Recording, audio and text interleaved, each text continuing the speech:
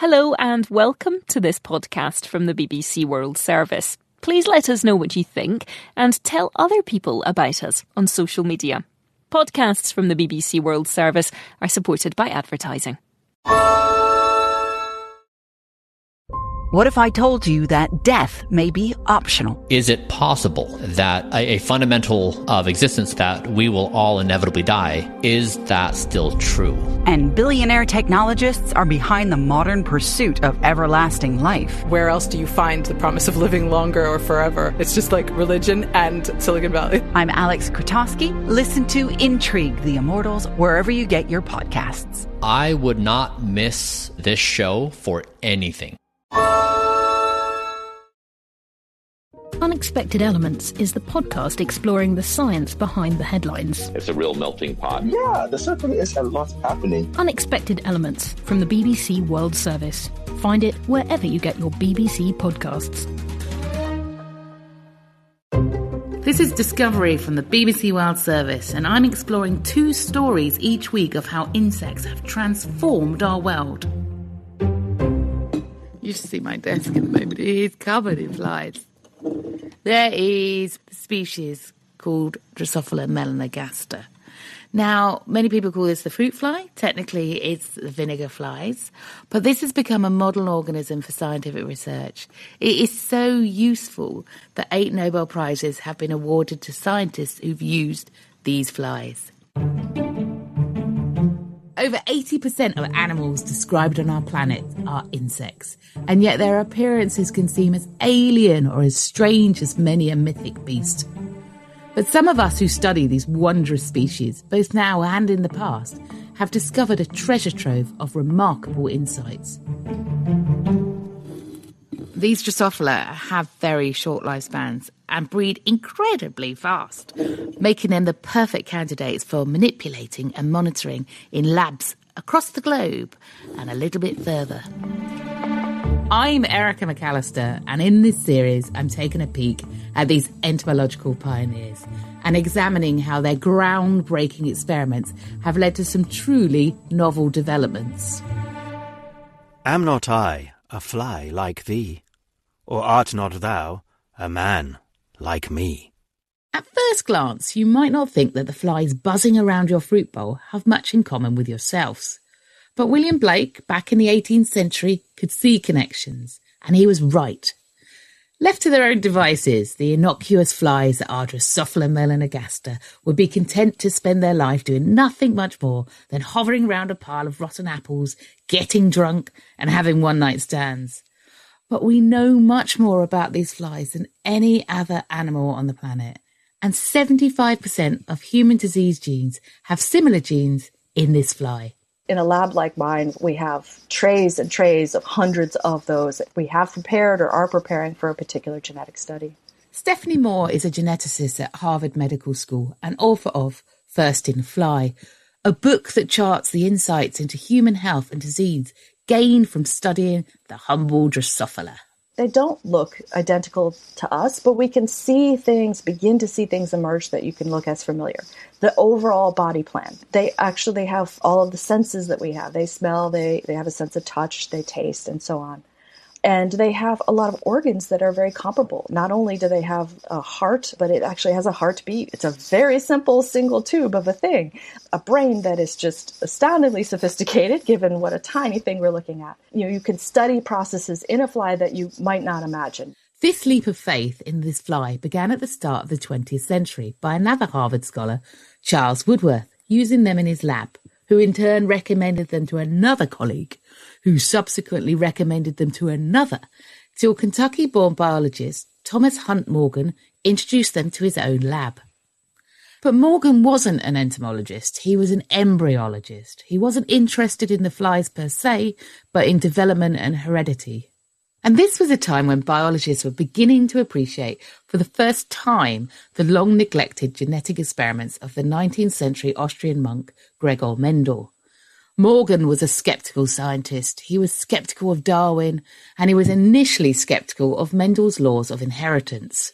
Morgan began breeding the fly in his search for an experimental approach to evolution. He was testing an alternative to the theory of natural selection which he felt was not sufficient to explain the origin of new species.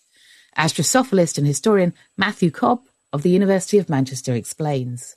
Basically, he wanted to create evolution in a test tube, and he was looking for examples of sudden change in a population of organism.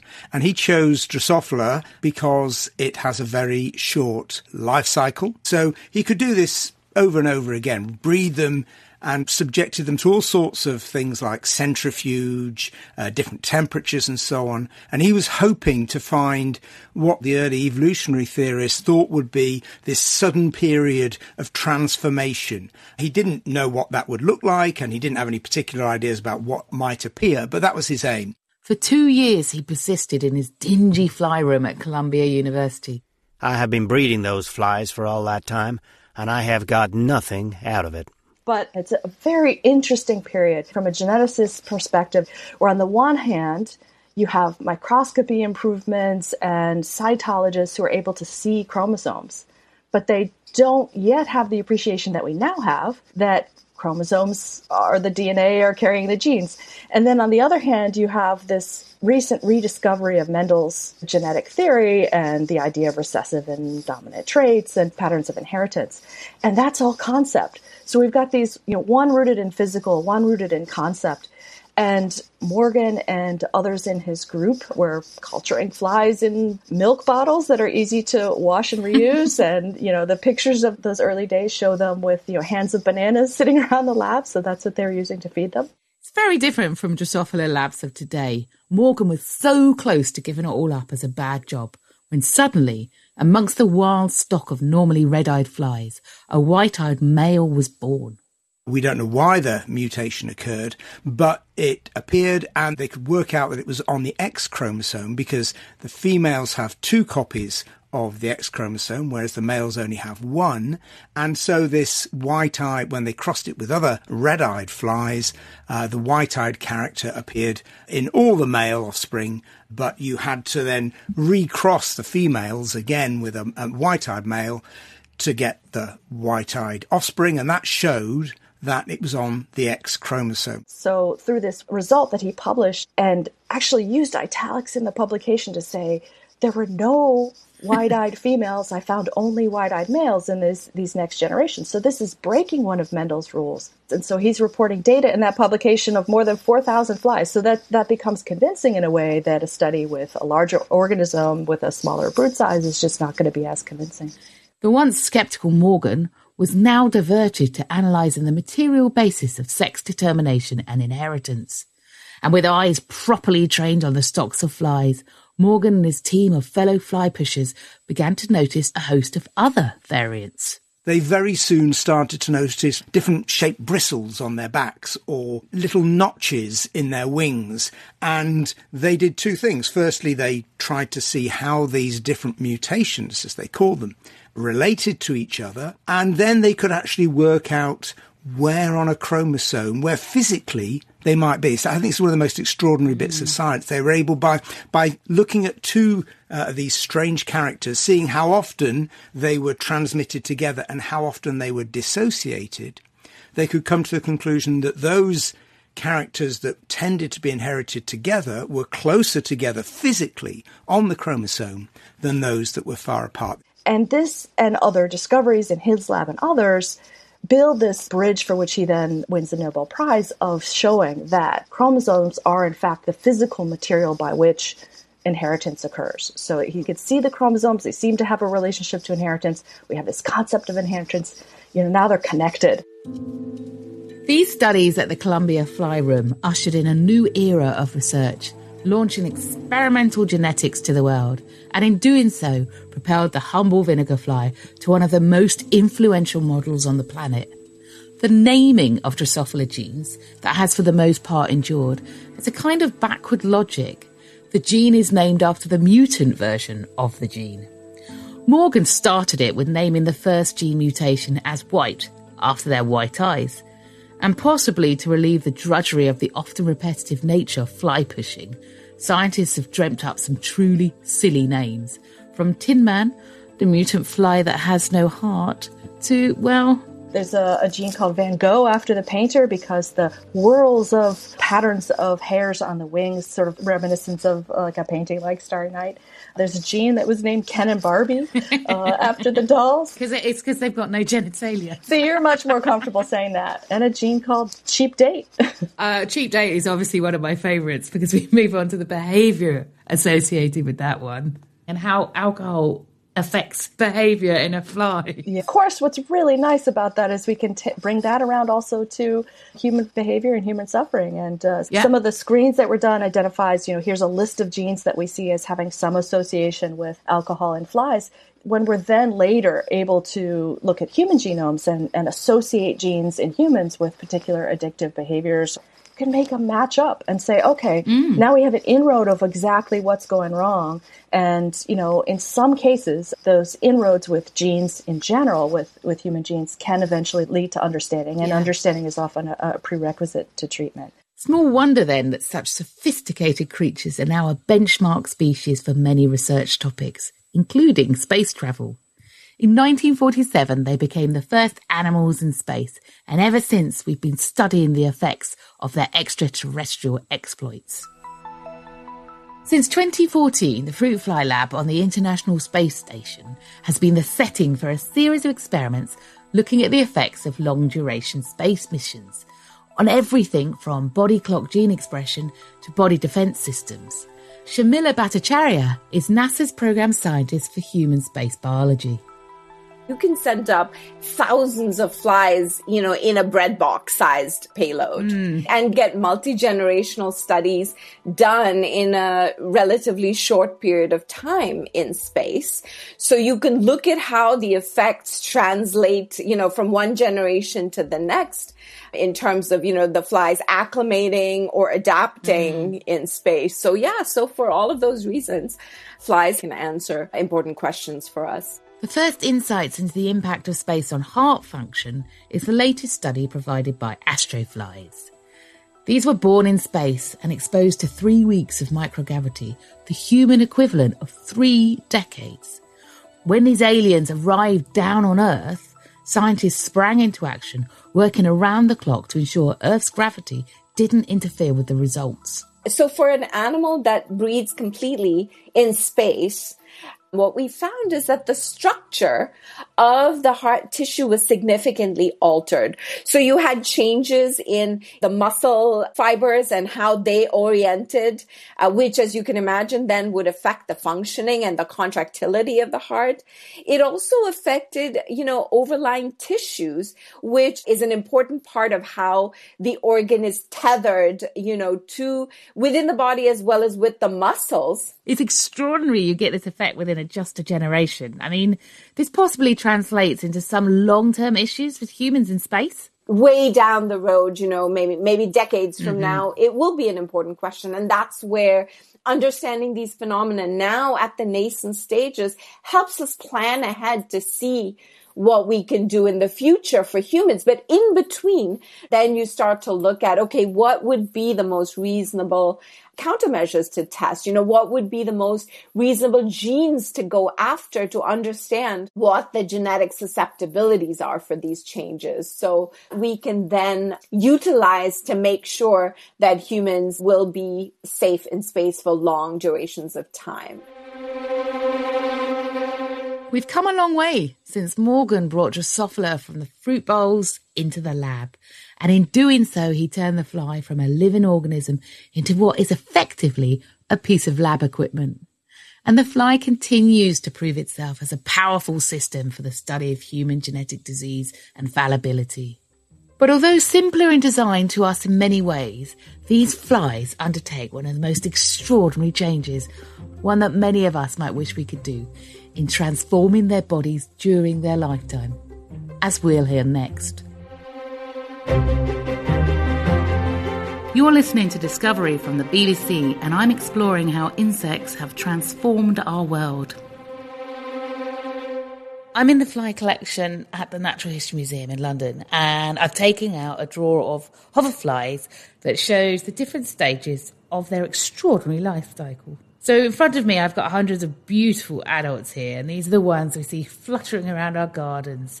But that's just a small part of their quite complex life stages.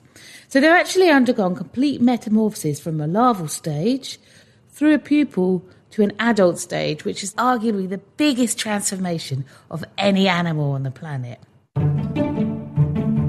Over 80% of animals described on our planet are insects, and yet their appearances can seem as alien or as strange as many a mythic beast. But some of us who study these wondrous species, both now and in the past, have discovered a treasure trove of remarkable insights. So these hoverflies go from legless larvae concerned with just stuffing their faces to these fabulous winged creatures, a transformation that for centuries has remained a mystery, and in the case of many of these insects, a process we're yet to fully understand. I'm Erica McAlister, and in this series I'm taking a peek at some of the entomological pioneers whose groundbreaking observations and experiments have led to some truly novel developments. In 1671, the influential and illustrious writer Margaret Cavendish published a somewhat classical confused image of a butterfly arising out of the decay of a dead caterpillar. The silkworm digs her grave as she doth spin, and makes her winding sheet to lap her in, and from her bowels takes a heap of silk, which on her body as a tomb is built. Out of her ashes do her young ones rise, having bequeathed her life to them. She dies. The idea of new insect life emerging from nothing had prevailed for centuries. Like many other early modernists, Jan Swammerdam, a 17th century Dutch biologist and microscopist, was highly critical of all those who blindly followed the views of the ancients. Swammerdam trained in medicine and made major discoveries due to his very careful dissections. But as historian and zoologist Matthew Cobb reveals, Swammerdam's interests and talents lay in dissecting much smaller creatures than humans. Swammerdam the Elder had what's called a cabinet of curiosity. That is, he would go down to the docks where there were ships coming from all over the world and would buy from these sailors who'd arrived from distant parts whatever extraordinary, strange animals or objects that he thought was interesting. And he had these on display inside his pharmacy. So young Jan Swammerdam grew up there on the east side of Amsterdam, and he got interested in particular in entomology because of his desire to see the power of God in even the smallest of things. That led him to also tackle one of these big questions, which is, well, where does life come from? Because it appeared that, as Aristotle had argued, that for insects, life seemed to emerge from basically decay and grot. During the 1660s, despite retreats into bouts of mystical theology, Swammerdam made painstaking dissections of insects, with help from a new technological development, a tiny single-lens microscope. Astonishingly, he was able to show in detail that insects contained complex internal organs, and in doing so, he broke with 2 millennia of Aristotelian tradition. His exquisite dissection skills of the silkworm caterpillar enabled him to understand insect development and transformation in a way no one had before. The matter, he claimed, should be attacked not by thought, but by experimentation. If you took the caterpillar, the silkworm caterpillar, which is about the length of your little finger, it's a pretty hefty thing, just as it was about to pupate, and you dissected it, you opened it up, that you could see within it the actual structures of the future butterfly. You could see, he said they were watery and soft, but you could see the antennae, the head, the wings, and even parts of the abdomen. In other words, there was growing inside the caterpillar, even before it had pupated, the early signs of the future adult. And this showed that the suggestion that the caterpillar died inside the pupa and, out of the mush generated a new life. This was wrong. The caterpillar and the butterfly are the same organism. The pupa not only contains all the parts of the future animal, but is indeed that animal itself. It is nothing more than a change of the caterpillar or worm, containing the embryo of the winged animal that is to proceed from it. And Swammerdam did this as a kind of party trick. He did it for the great and the good in Paris, in Italy. He went round the world showing people how you could prove that these two apparently completely separate organisms were in fact the same one. All the limbs of the butterfly, the fly, and other such insects are by no means generated suddenly and all at once, as has been supposed, but grow leisurely, one after another, under the skin that covers them. And the drawings which are in his archive, which is held in the University of Leiden Library, these drawings, the original pen and ink drawings, you can actually see the marks of his pen as he makes the most exquisite observations of insects, of their internal anatomy and of their behaviour. Incredibly to me, considering the age of these discoveries, the revelations weren't just told through the pen of males. Here in the Natural History Museum, we've got images drawn and painted from the German natural science illustrator Maria Sibylla Merian, who documented the life cycles of 186 insect species. Her meticulous watercolours depicting her careful observations of metamorphoses, particularly in their natural habitats, caught the attention of the Royal Academy more than 250 years before the first woman was permitted to join. Librarian Grace Touzle. From the time she was around 13, she was already raising silkworms herself and observing their life cycles. She relocated to Amsterdam, didn't she, and became obsessed by the stunning array of tropical specimens that the returning travellers brought with them from the Dutch colony of Suriname in South America. And then she boldly took a trip there to paint the local insects and plants. And we've both got this beautiful plate in front of us of an insect life on a sweet potato plant. Yeah, we have a few different species feeding, crawling, breeding, all in one place. So you can see the larvae, the pupae, and the adult insect all clustered together, which visually links those stages of the life cycle for the viewer. Elsewhere on the plant, you've got various life cycle stages, and again, Marion has drawn them in the same quarter of the plate, so you've got that visual link between them. And this is real scientific endeavour. It's extraordinary PR for the process of metamorphosis occurring in situ. Yeah, people had illustrated bits and pieces of this, but didn't perhaps realise that they were continuous. So having that first-hand observation of a life cycle like Marion did linked it all together in that it wasn't just stage 1, stage 2, stage 3. It was 1, 2, 3, back to 1, and just that continual life cycle. It's lucky the silkworm was the first insect to have been scrutinised during the attempt to unmask metamorphoses. The pieces of the future adult discovered by Swammerdam are present in all insects that have a pupal stage, but only in the butterflies and moth do they look anything like the adult organs. Had Swammerdam started off by dissecting a fly maggot, for instance, his story might have been very different. If you don't know what you're looking for, you won't see what are called imaginal discs, because basically they're just kind of little patches of skin, but they are going to turn into the wings, antennae, the mouth parts of the adult fly. But unlike in caterpillars, you can't tell that by looking. And Swammerdam did try. The change seems indeed wholly incomprehensible. Which in many ways I think it still is. We still don't fully understand how metamorphosis takes place in flies. While there's still more to be unmasked, the huge number of insects that undertake complete metamorphosis speaks for its success as a life cycle strategy.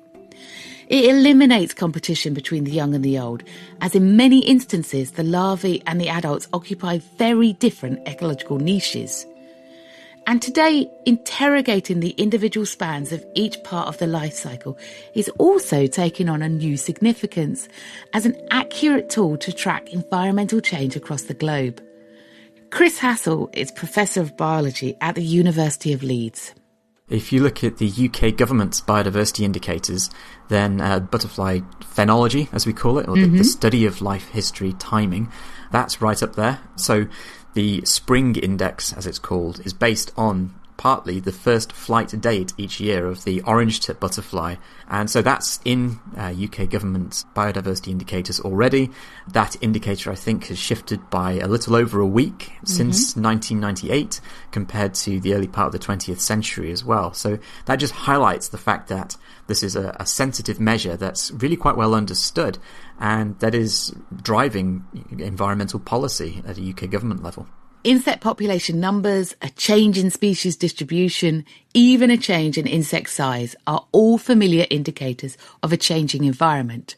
But, says Chris, choosing a charismatic model species whose life cycle is highly sensitive to temperature could be a biological proxy to tease out subtle changes in our climate. There's a species of my particular favourite group of insects, the dragonflies, which up in the UK, where it reaches its northern limit, it might take 2 years to go through one generation. Whereas if you look down in the Mediterranean basin, it'll go through 3 or possibly even 4 generations per year. And so, yeah, that's right. It's amazing. If you go down to southern France and Spain, you'll see it for 9-10 months of the year. And every couple of months, it's a completely new generation that's come through. I had no idea that you could have something that could have just one life cycle in 2 years in the UK and then 2 or 3 in just 1 year in the south of France. Is this going to be a useful barometer species? It could well be. There's plenty of great dragonfly recorders out there who could be harnessed as what we've started to refer to as citizen science armies of recorders to get out there and produce the sort of high-quality data that we need. As the data continues to improve, you see insects being used widely. Oh, definitely, yes. And the wonderful thing about insects is that they are abundant, and I would say vastly more important than many of the other taxa that biologists have focused on in conservation. Not only are they important, but they're diverse, and so they can tell us lots of different things about how the environment is changing. And that makes them an ideal Swiss Army knife, really, for understanding global change patterns. And we can not only track how much insect stuff there is, which is really important for ecosystems, but we can see where it's going, we can see when it happens, and then we can start to ask, why is it happening, why does it vary, and how can we fix any problems that might occur? Insects are great. Studying the life cycle of insects not only enables us to study changes in the global environment, but as we hear in the next episode, looking at the development of certain insects also gives us clues into our own specific environment, especially if some nefarious deed has been done. Thanks for listening to Discovery from the BBC World Service. I'm Erica McAlister and the producer was Adrian Washbourne. Catch you next time. Unexpected Elements is all about finding the surprising science angles to everyday news. I love that this show has the scope to discuss both emergent AI, nuclear in Ghana, and also what those stringy bits are on a banana. And joining the dots between their global connections. Nature does pack a lot of surprises for us. An invisibility cloak in the acoustic domain. So cool. That's Unexpected Elements from the BBC World Service. Find it wherever you get your BBC podcasts. What if I told you that death may be optional? Is it possible that a fundamental of existence that we will all inevitably die, is that still true? And billionaire technologists are behind the modern pursuit of everlasting life. Where else do you find the promise of living longer or forever? It's just like religion and Silicon Valley. I'm Alex Krotowski. Listen to Intrigue the Immortals wherever you get your podcasts. I would not miss this show for anything.